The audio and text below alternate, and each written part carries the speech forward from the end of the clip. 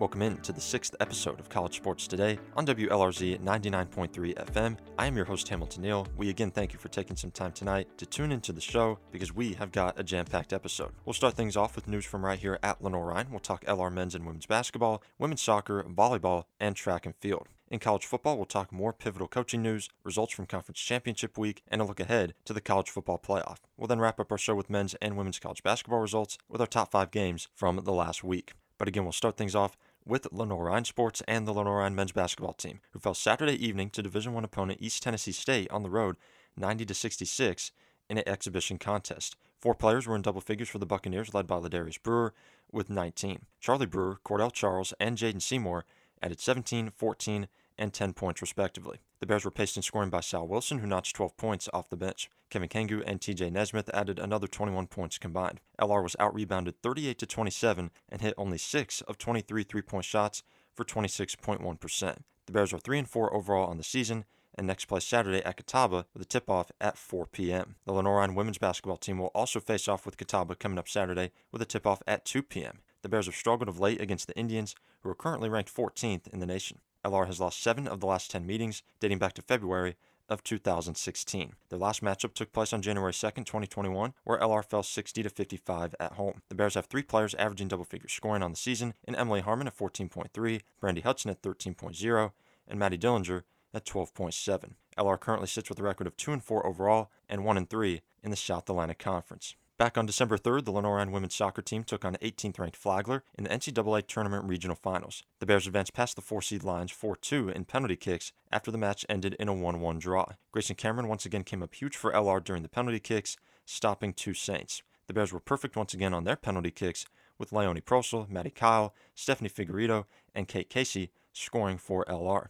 This was the second regional championship in program history for the Bears. They hadn't won the region since their first NCAA tournament appearance back in 2010. With that win, the Bears advanced to the Elite 8 round where they faced Florida Tech. The game was tied 1-1 at the end of regulation, and yet again, LR won by way of penalty kicks, outscoring Tech 4-2. Kara Govgon scored the game-tying goal in the 63rd minute of regulation off an assist from Nave Dustin, and Grayson Cameron made 4 saves in regulation and stopped 3 different Panthers during penalty kicks to secure the win for Lenoir-Rhyne. With that win, the Bears moved on to the Final Four round where they fell to number 1 seed Grand Valley State by a score of 3-0. The Bears only had 2 shots on goal in this game, both from Ali Zager. Bears season ends at 12-6 and 5 overall. For the second time in program history, the Lenoir-Rhyne volleyball team advanced to a Sweet 16 thanks to a win in the regional semifinal last Friday night over Wingate 3-1. Emma Clark set a LR NCAA tournament record with 8 blocks. Taylor Prawl finished with a match-high 15 kills and added 9 digs.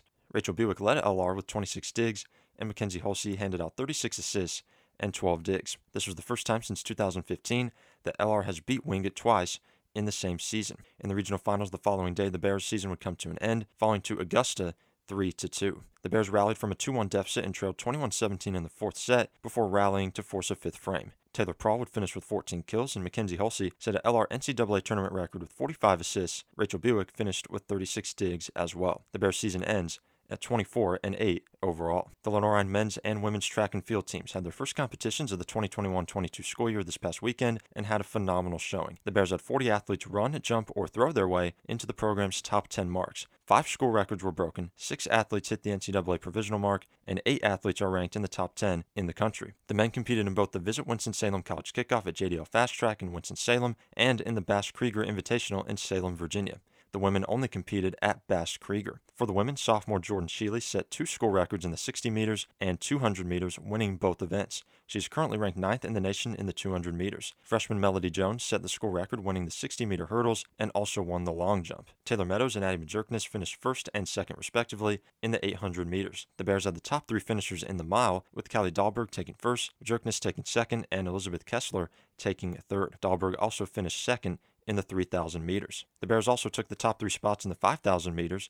Cross-country All-American Jenna Kwambai took 1st, Caroline Hilliard finished 2nd, and Catherine Polk finished third. Kennedy Connor finished second in the pentathlon with 2,852 total points. For the men, returning All-American Jacob Wadsworth got off to a great start to his season, setting the school record in the long jump while competing in the heptathlon, an event he finished second in with 5,221 points. Wadsworth is currently ranked 6th in the nation in long jump and 4th in the nation in the heptathlon. Freshman Oliver Thatcher finished 5th in the heptathlon and is ranked 6th in the nation in the long jump. Sophomore Marlon Davis had a great day at Bash Krieger, winning the 60 meters. Davis also set the school record in the 200 meters and is ranked 4th in the nation in that event. Freshman John Sisson won the 400 meters at Bash Krieger with a time of 49.75, which ranks him 2nd in the nation. Marcus Crumpler finished 2nd in the 400 meters at Winston-Salem, running a time of 49.96 to rank him 5th in the nation. In the 4x400 relay, a team of Davis, Wadsworth, Sisson, and Lucas Basong won at Winston-Salem with a time of 3:17.82. That time ranks them 2nd in the country, and they defeated Duke in that event. Both the men's and women's teams will be in action next on January 15th at JDL Fast Track, competing in the Mondo College Invitational. So again, that is all of what we have going on right now at Lenoir-Rhyne. Tons of sports in action. First, going back up to the men's and women's basketball teams. When you look at the men going on the road there at East Tennessee State, again, like we talked about when they played Tennessee on the road, very gritty performance. They showed a lot of toughness and a lot of resolve. The final score doesn't necessarily show that, with a 24-point loss, but LR did some good things in this game, and there are some things to take away from this contest that they can bring back into South Atlantic Conference play. And one of the players that is really starting to step up is Sal Wilson. 12 points off the bench here. We've talked about him over the last couple of weeks, starting to get in on the action as far as scoring is concerned. We know what Kevin Kangu and Nas Tyson and Jalen Johnson bring to the table. TJ Nesmith is another player that I'm keeping my eye on right now, and one that you should be keeping your eye on as well. Coming off the bench, you need those glue guys. You need someone who's going to be able to come in and contribute, not only scoring, but grabbing some rebounds, dishing some assists, playing some defense, and TJ's that guy. And he is one of those players that I think Coach Everett Sullivan can really rely on coming up. So much of the point production and everything that this team gets is from those starters. And if you can get some bench play from guys like TJ Nesmith, a glue guy like Sal Wilson, your team is going to be in a much better position to win. We've talked about this as well with the women's team. These two squads have a lack of depth right now. And if you can find a player or two that can come in and, like I said, contribute in every area and just be a glue guy, that's going to be really huge for LR, and especially coming into this game against Catawba.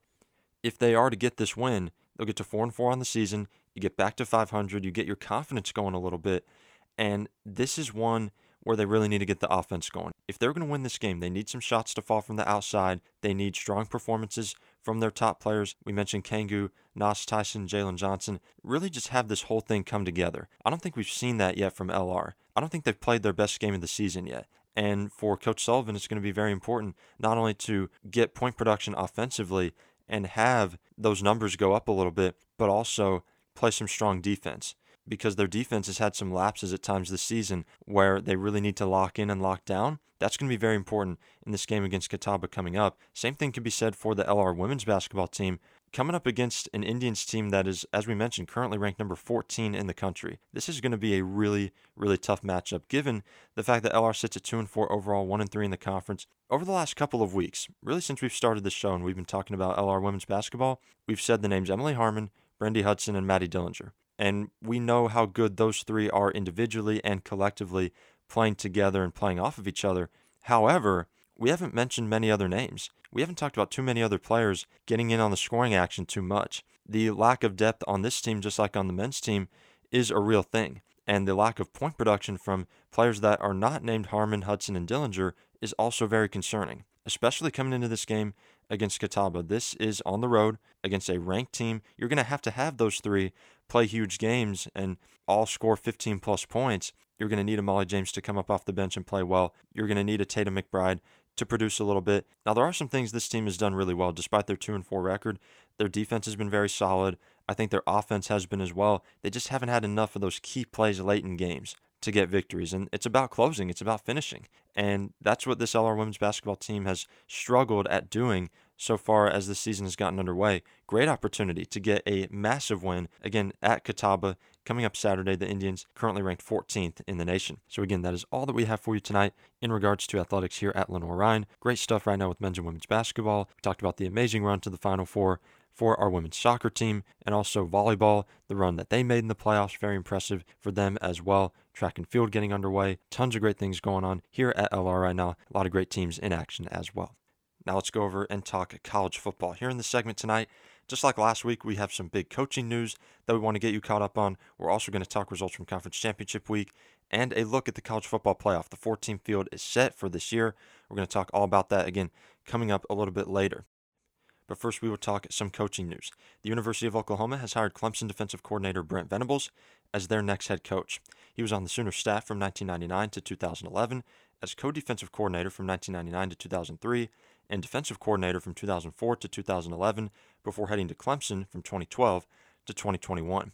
A deal was finalized last Sunday night after Oklahoma Athletic Director Joe Castiglione flew to Clemson, South Carolina to meet with Venables, who had emerged as the Sooners' top target. Venables flew back with the Oklahoma contingent Sunday night and was formally introduced Monday morning. Venables' defenses at Clemson consistently ranked near the top nationally in most statistical categories. He was the highest paid assistant coach in college football and received a contract extension prior to the season that took him to $2.5 million annually. In addition, sources tell ESPN that Venables has hired Ole Miss's Jeff Lebby as the Sooners' offensive coordinator.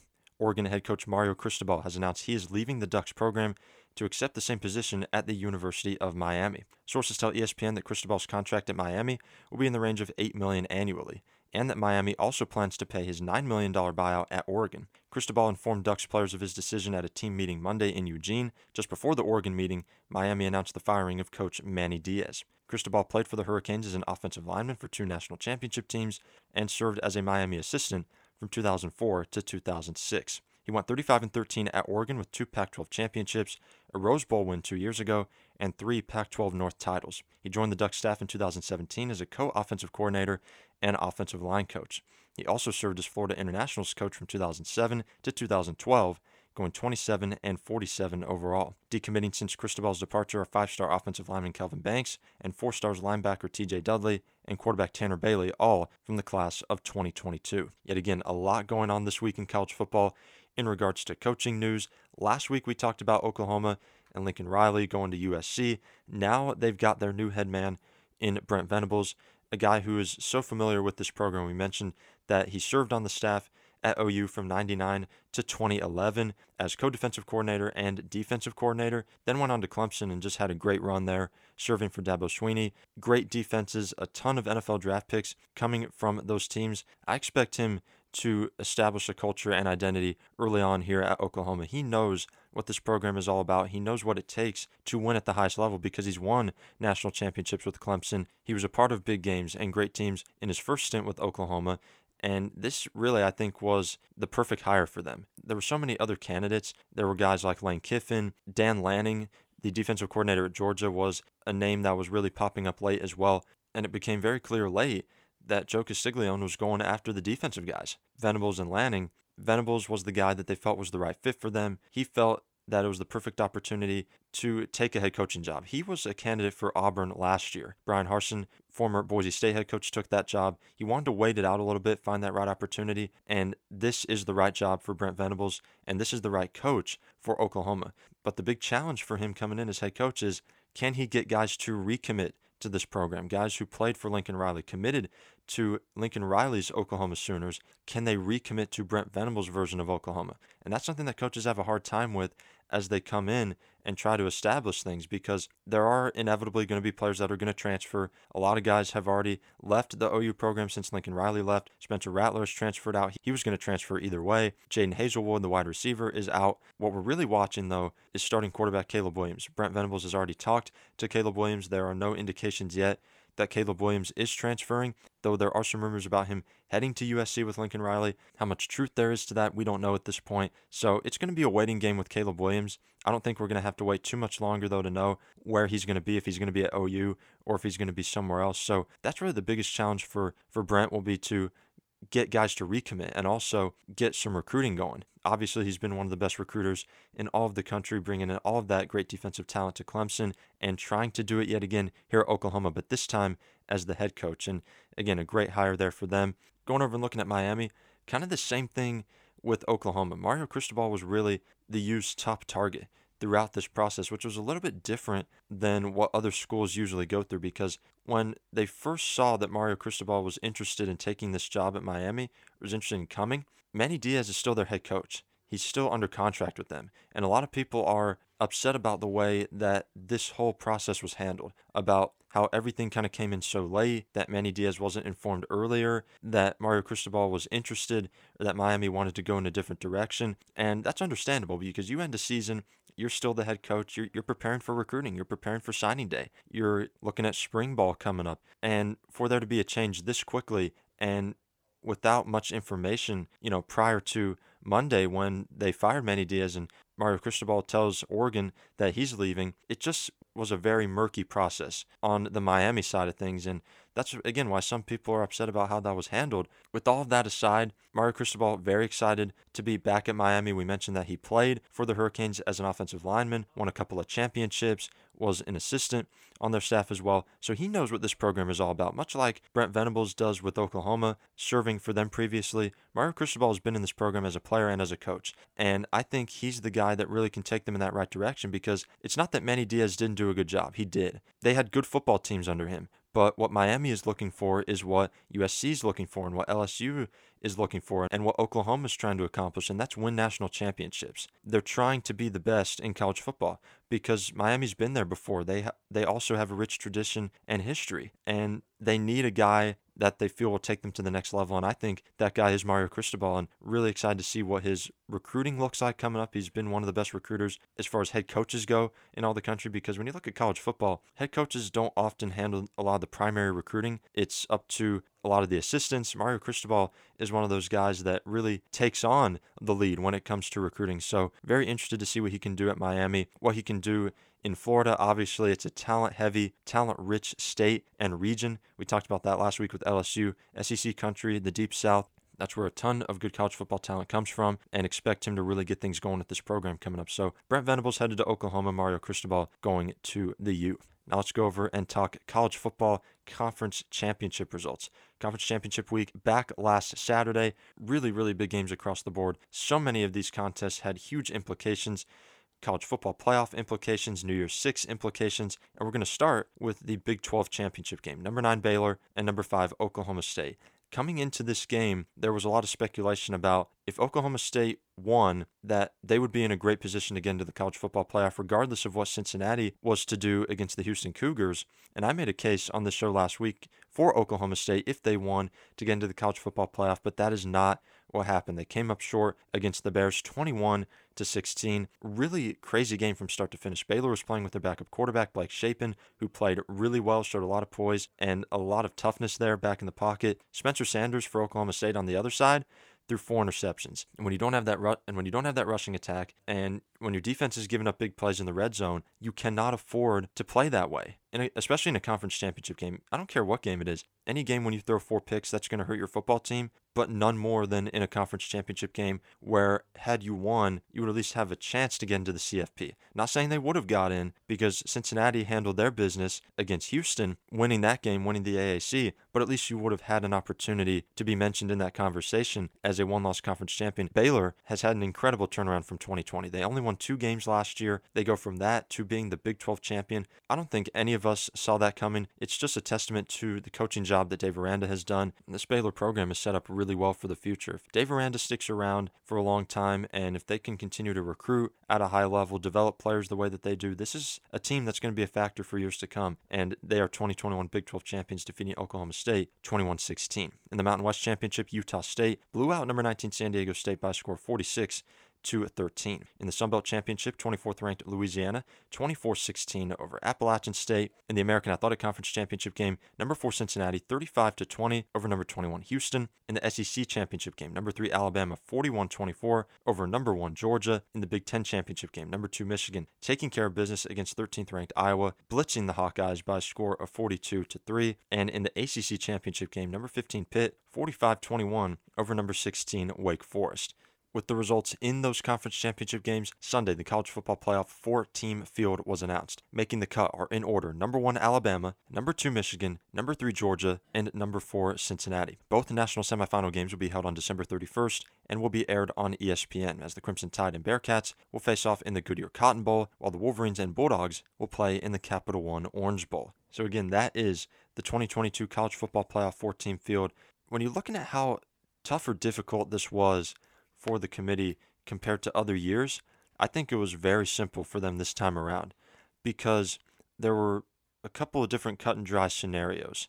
The one that did end up taking place was Alabama beating Georgia, Cincinnati winning against Houston, Michigan beating Iowa in the Big Ten Championship. With that, it was a very easy selection process.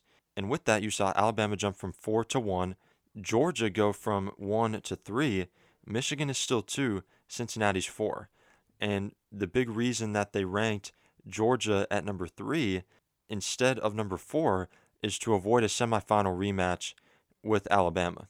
The College Football Playoff Committee did not want Alabama and Georgia playing in back-to-back games in the SEC Championship and as well in the national semifinals. So now we get Crimson Tide and Bearcats, Wolverines and Bulldogs. Really interested to see how these two matchups play out. When you look at Alabama-Cincinnati first, Cincinnati offensively has been very consistent all season long.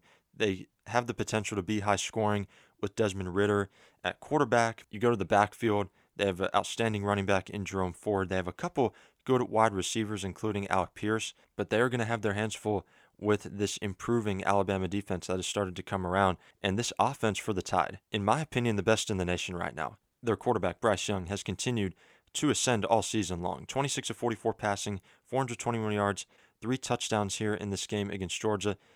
Spread the ball around. Jamison Williams had a huge game receiving, 7 catches, 184 yards, 2 touchdowns. John Mechie, 6 catches, 97 yards, and a TD. He unfortunately went down in this game with a non-contact knee injury that ended up being an ACL tear, so he will be out for the remainder of the season. That means some other guys are going to have to step up in the receiving game, namely Slade Bolden. He had 5 catches for 54 yards here in this game. He's going to have to step up and be that second receiver. Jaleel Billingsley is another guy that can be utilized in this offense. Those guys are going to have to be ready to step up into a bigger role. And Jamison Williams is going to get a lot more attention now. Expect him to be double-teamed by that Cincinnati defense, because when you have Williams and Mechie, you can't double both guys. They both can get up and down the field vertically.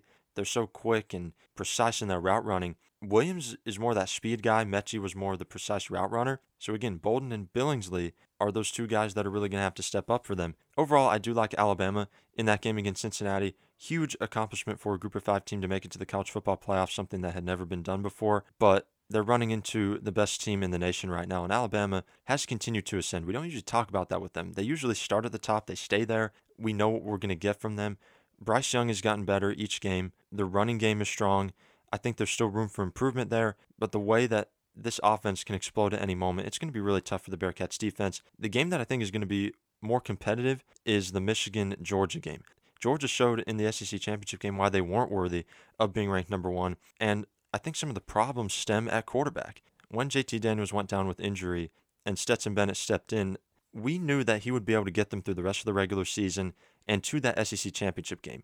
But against Alabama, he struggled. He did throw 3 touchdowns, 340 yards passing on 29 of 48 attempts, but also threw 2 interceptions. And those 2 picks really got Alabama going, got them confidence on the defensive end, gave Bryce Young and that offense more opportunities. If that happens again against Michigan, Georgia will not win that football game. I like Michigan actually going into that game. And the reason I like them is not necessarily because of their passing game. We know it's a very pedestrian passing offense. Cade McNamara, 169 yards, a touchdown and a pick against Iowa. But it's that running game with Blake Corum and Hassan Haskins. Corum, 5 carries for 74 yards and a touch against Iowa. Hassan Haskins, 17 carries for 56 yards, 2 TDs. This offense has the ability to rack up yards rushing. This defense is playing outstanding right now.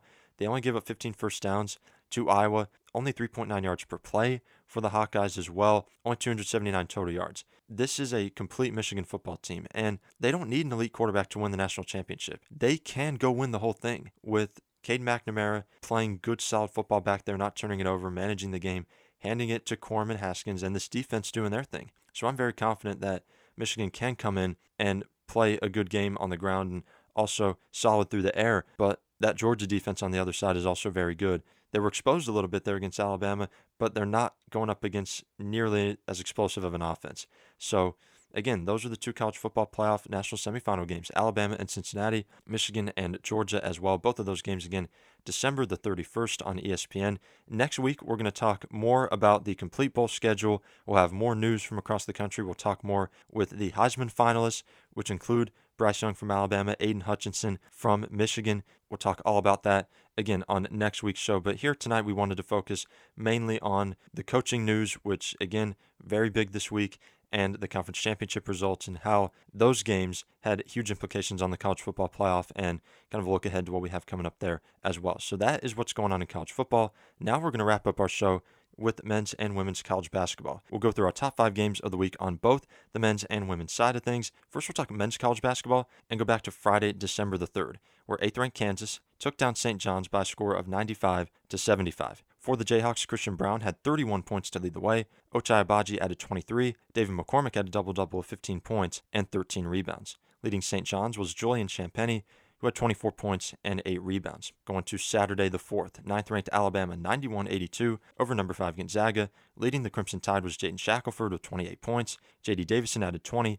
Javon Quinterly contributed 17 as well. For Gonzaga, Drew Timme led the way with 23. Chet Holmgren recorded a double-double of 10 points and 11 rebounds. Number 17, Iowa State, 64-58 over the Creighton Blue Jays. For the Cyclones, Caleb Grill led the way with 16.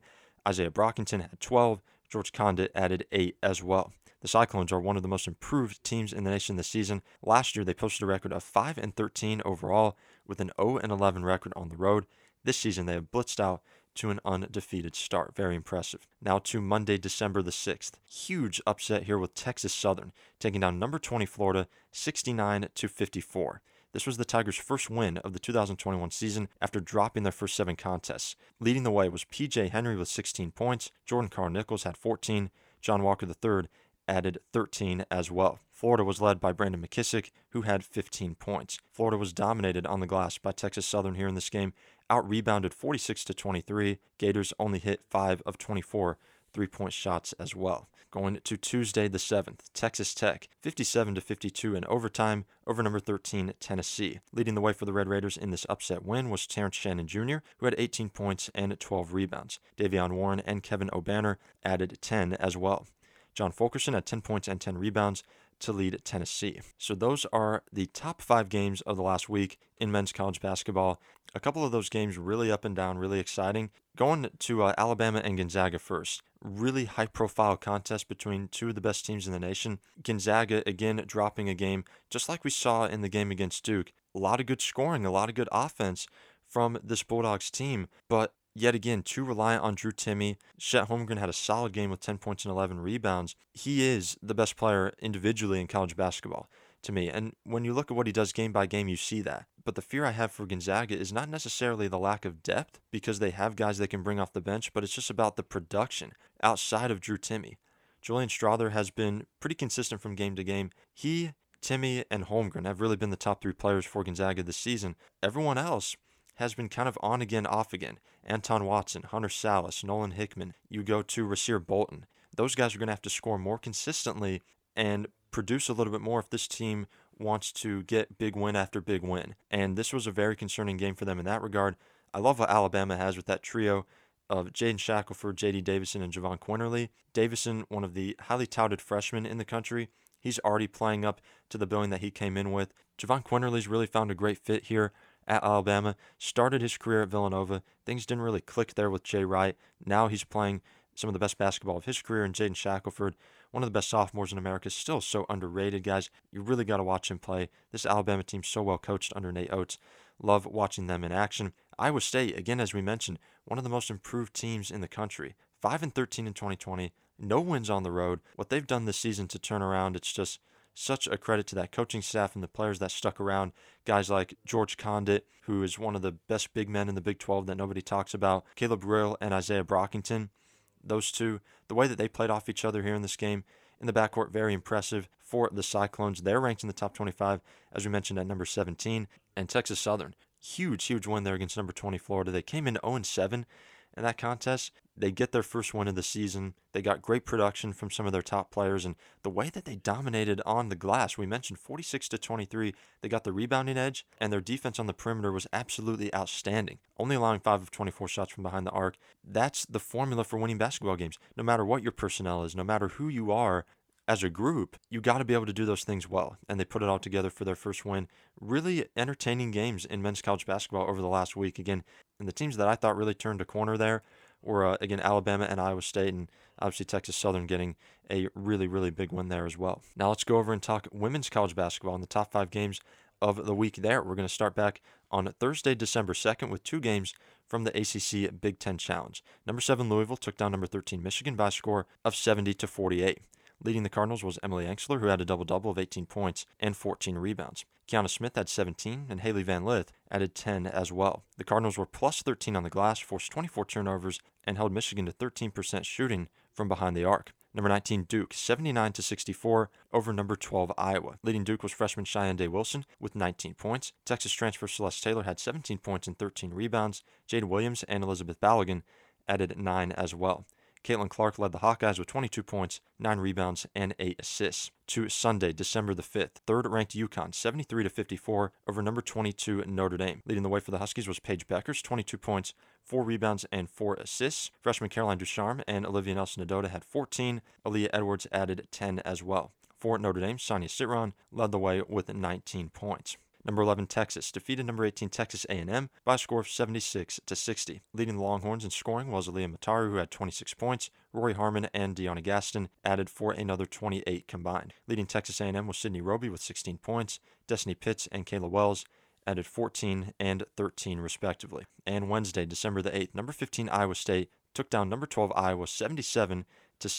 Leading the Cyclones was Ashley Jones, who had 26 points. Lexi Donarski and Aubrey Jones had 16 and 12 respectively. Leading Iowa yet again was Caitlin Clark, who had 26 points and 7 rebounds. Since starting the season 5-0 and holding a number 4 national ranking, the Hawkeyes have dropped 2 straight contests again to Duke and to Iowa State. So those are our top 5 games of the week in women's college basketball. The one I really want to focus on here is UConn and Notre Dame. Yet again, blowout win for the Huskies. They scored the ball consistently. Their offense was flowing. They were moving the ball well. Everybody seemed in rhythm. Everybody got involved. However, this win came at a huge cost because their superstar sophomore Paige Beckers, with just under 1 minute remaining in this game, suffered a non-contact knee injury as the Huskies were taking the ball up the floor. Beckers had to be carried off the floor by her teammates. Obviously, the first reaction to this was, why is she still in the game with under a minute to go? UConn's up by double digits. They're going to win the game. Why are the starters still in? That was kind of the first reaction that everyone had when they saw this, is why is Paige still in the game? Really, that falls on Coach Gino Auriemma. His explanation for this was, well, she was still in the game because she always wants to be in. She always wants to be on the floor with her teammates, and that's great. But it's just like when you're watching an NFL football game, and a team's winning 42-14 in the fourth quarter. Do you think the coach of that team is going to keep his starters in when there's really nothing else to play for in that contest? They know they're going to get the win. No, they're not going to keep those players in. Why the starters were still in, I'm not sure. Why Beckers was still in the game, I'm not sure on that either. Luckily for UConn and for Paige Beckers, this was not one of those high-profile injuries like an ACL or an MCL tear. Following an MRI and CAT scan, Beckers was diagnosed with a tibial plateau fracture that will keep her out 6 to 8 weeks. And for people that are unfamiliar with this type of injury, it's basically like a hyperextension of the knee, but when those two bones that hit together collide, one cracks. And that's what happened to Paige Beckers here in this game against Notre Dame. And this injury will keep her out 6 to 8 weeks. Luckily, the injury will not require surgery. However, Beckers will be unavailable for high-profile matchups with Louisville, Oregon, and possibly their rematch with top-ranked South Carolina. Other Huskies currently sidelined with injury are star freshman Azzi Fudd and Nika Mule, both out with foot injuries. Both of those players out a number of weeks. Fudd has already been out about a week, maybe another week. She'll be back. Nika Mule going to be out for about 3 weeks. And Beckers possibly out as long as 2 months. So when you're looking at this UConn team, major challenge ahead of them without their superstar player. And someone was actually asking me not too long ago, hey, how do you think UConn's going to do without Beckers? How do you think in those big games they're going to perform? Are they going to win or lose? Right now, without Paige Beckers, I don't think UConn is beating Louisville. and I certainly do not think they're beating South Carolina. When they played at the Battle for Atlantis, South Carolina dominated UConn with Paige Beckers, with AZ Fudd, with Nika Meal, with all of those players in action. They had their whole A team out there, and they still lost by 20. So if they're losing that way with Beckers and Fudd and all of them, they're certainly not winning without Paige. So that's going to be a tough game on the road at South Carolina. Again, there's a chance that they could have her in that game, but that's around week 6 of her recovery. And usually players don't come back until that last week has passed. And then they're continuing to be reevaluated and stuff like that. So again, things could change. Her progress and her rehab could be quicker than expected. It could take longer than expected. UConn is not focused on getting her back out on the floor as quickly as possible. What they're focused on is having her for the long run, for the NCAA tournament, to go try to win a national championship. But going back to those 2 games, Louisville and South Carolina, I definitely think those 2 probably losses without Beckers. That Louisville game coming up very soon in under 2 weeks. The Oregon game, I think they will get that win. Even without Paige Beckers, I think this UConn team is still well good enough to beat Oregon. Ducks have fallen out of the AP Top 25. They've had some close calls against some mid-major teams. UC Davis and Portland almost beat them. So I think Oregon's a little vulnerable here. They're very young, but I think they're still very raw as a team. And they're taking on a UCLA squad next week that's also been struggling. So I think UCLA and Oregon will be wins minus Beckers. Louisville and South Carolina, probably not. So we'll see how things go. Going to be very interesting to see how this UConn team responds with this new adversity. Paige Beckers, we're all in there rooting for you. Hope you come back very soon and light the college basketball world on fire yet again. So that is a look at women's college basketball and our top 5 games of the week. A lot of exciting, entertaining games here. A lot of great games coming up in the near future. Definitely a lot of stuff to look forward to there as well. So that is episode number 6 of College Sports Today. We again thank you so very much for taking the time to listen here tonight. We hope that you will join us again coming up next week. I'm Hamilton Neill signing off. I'll see you then.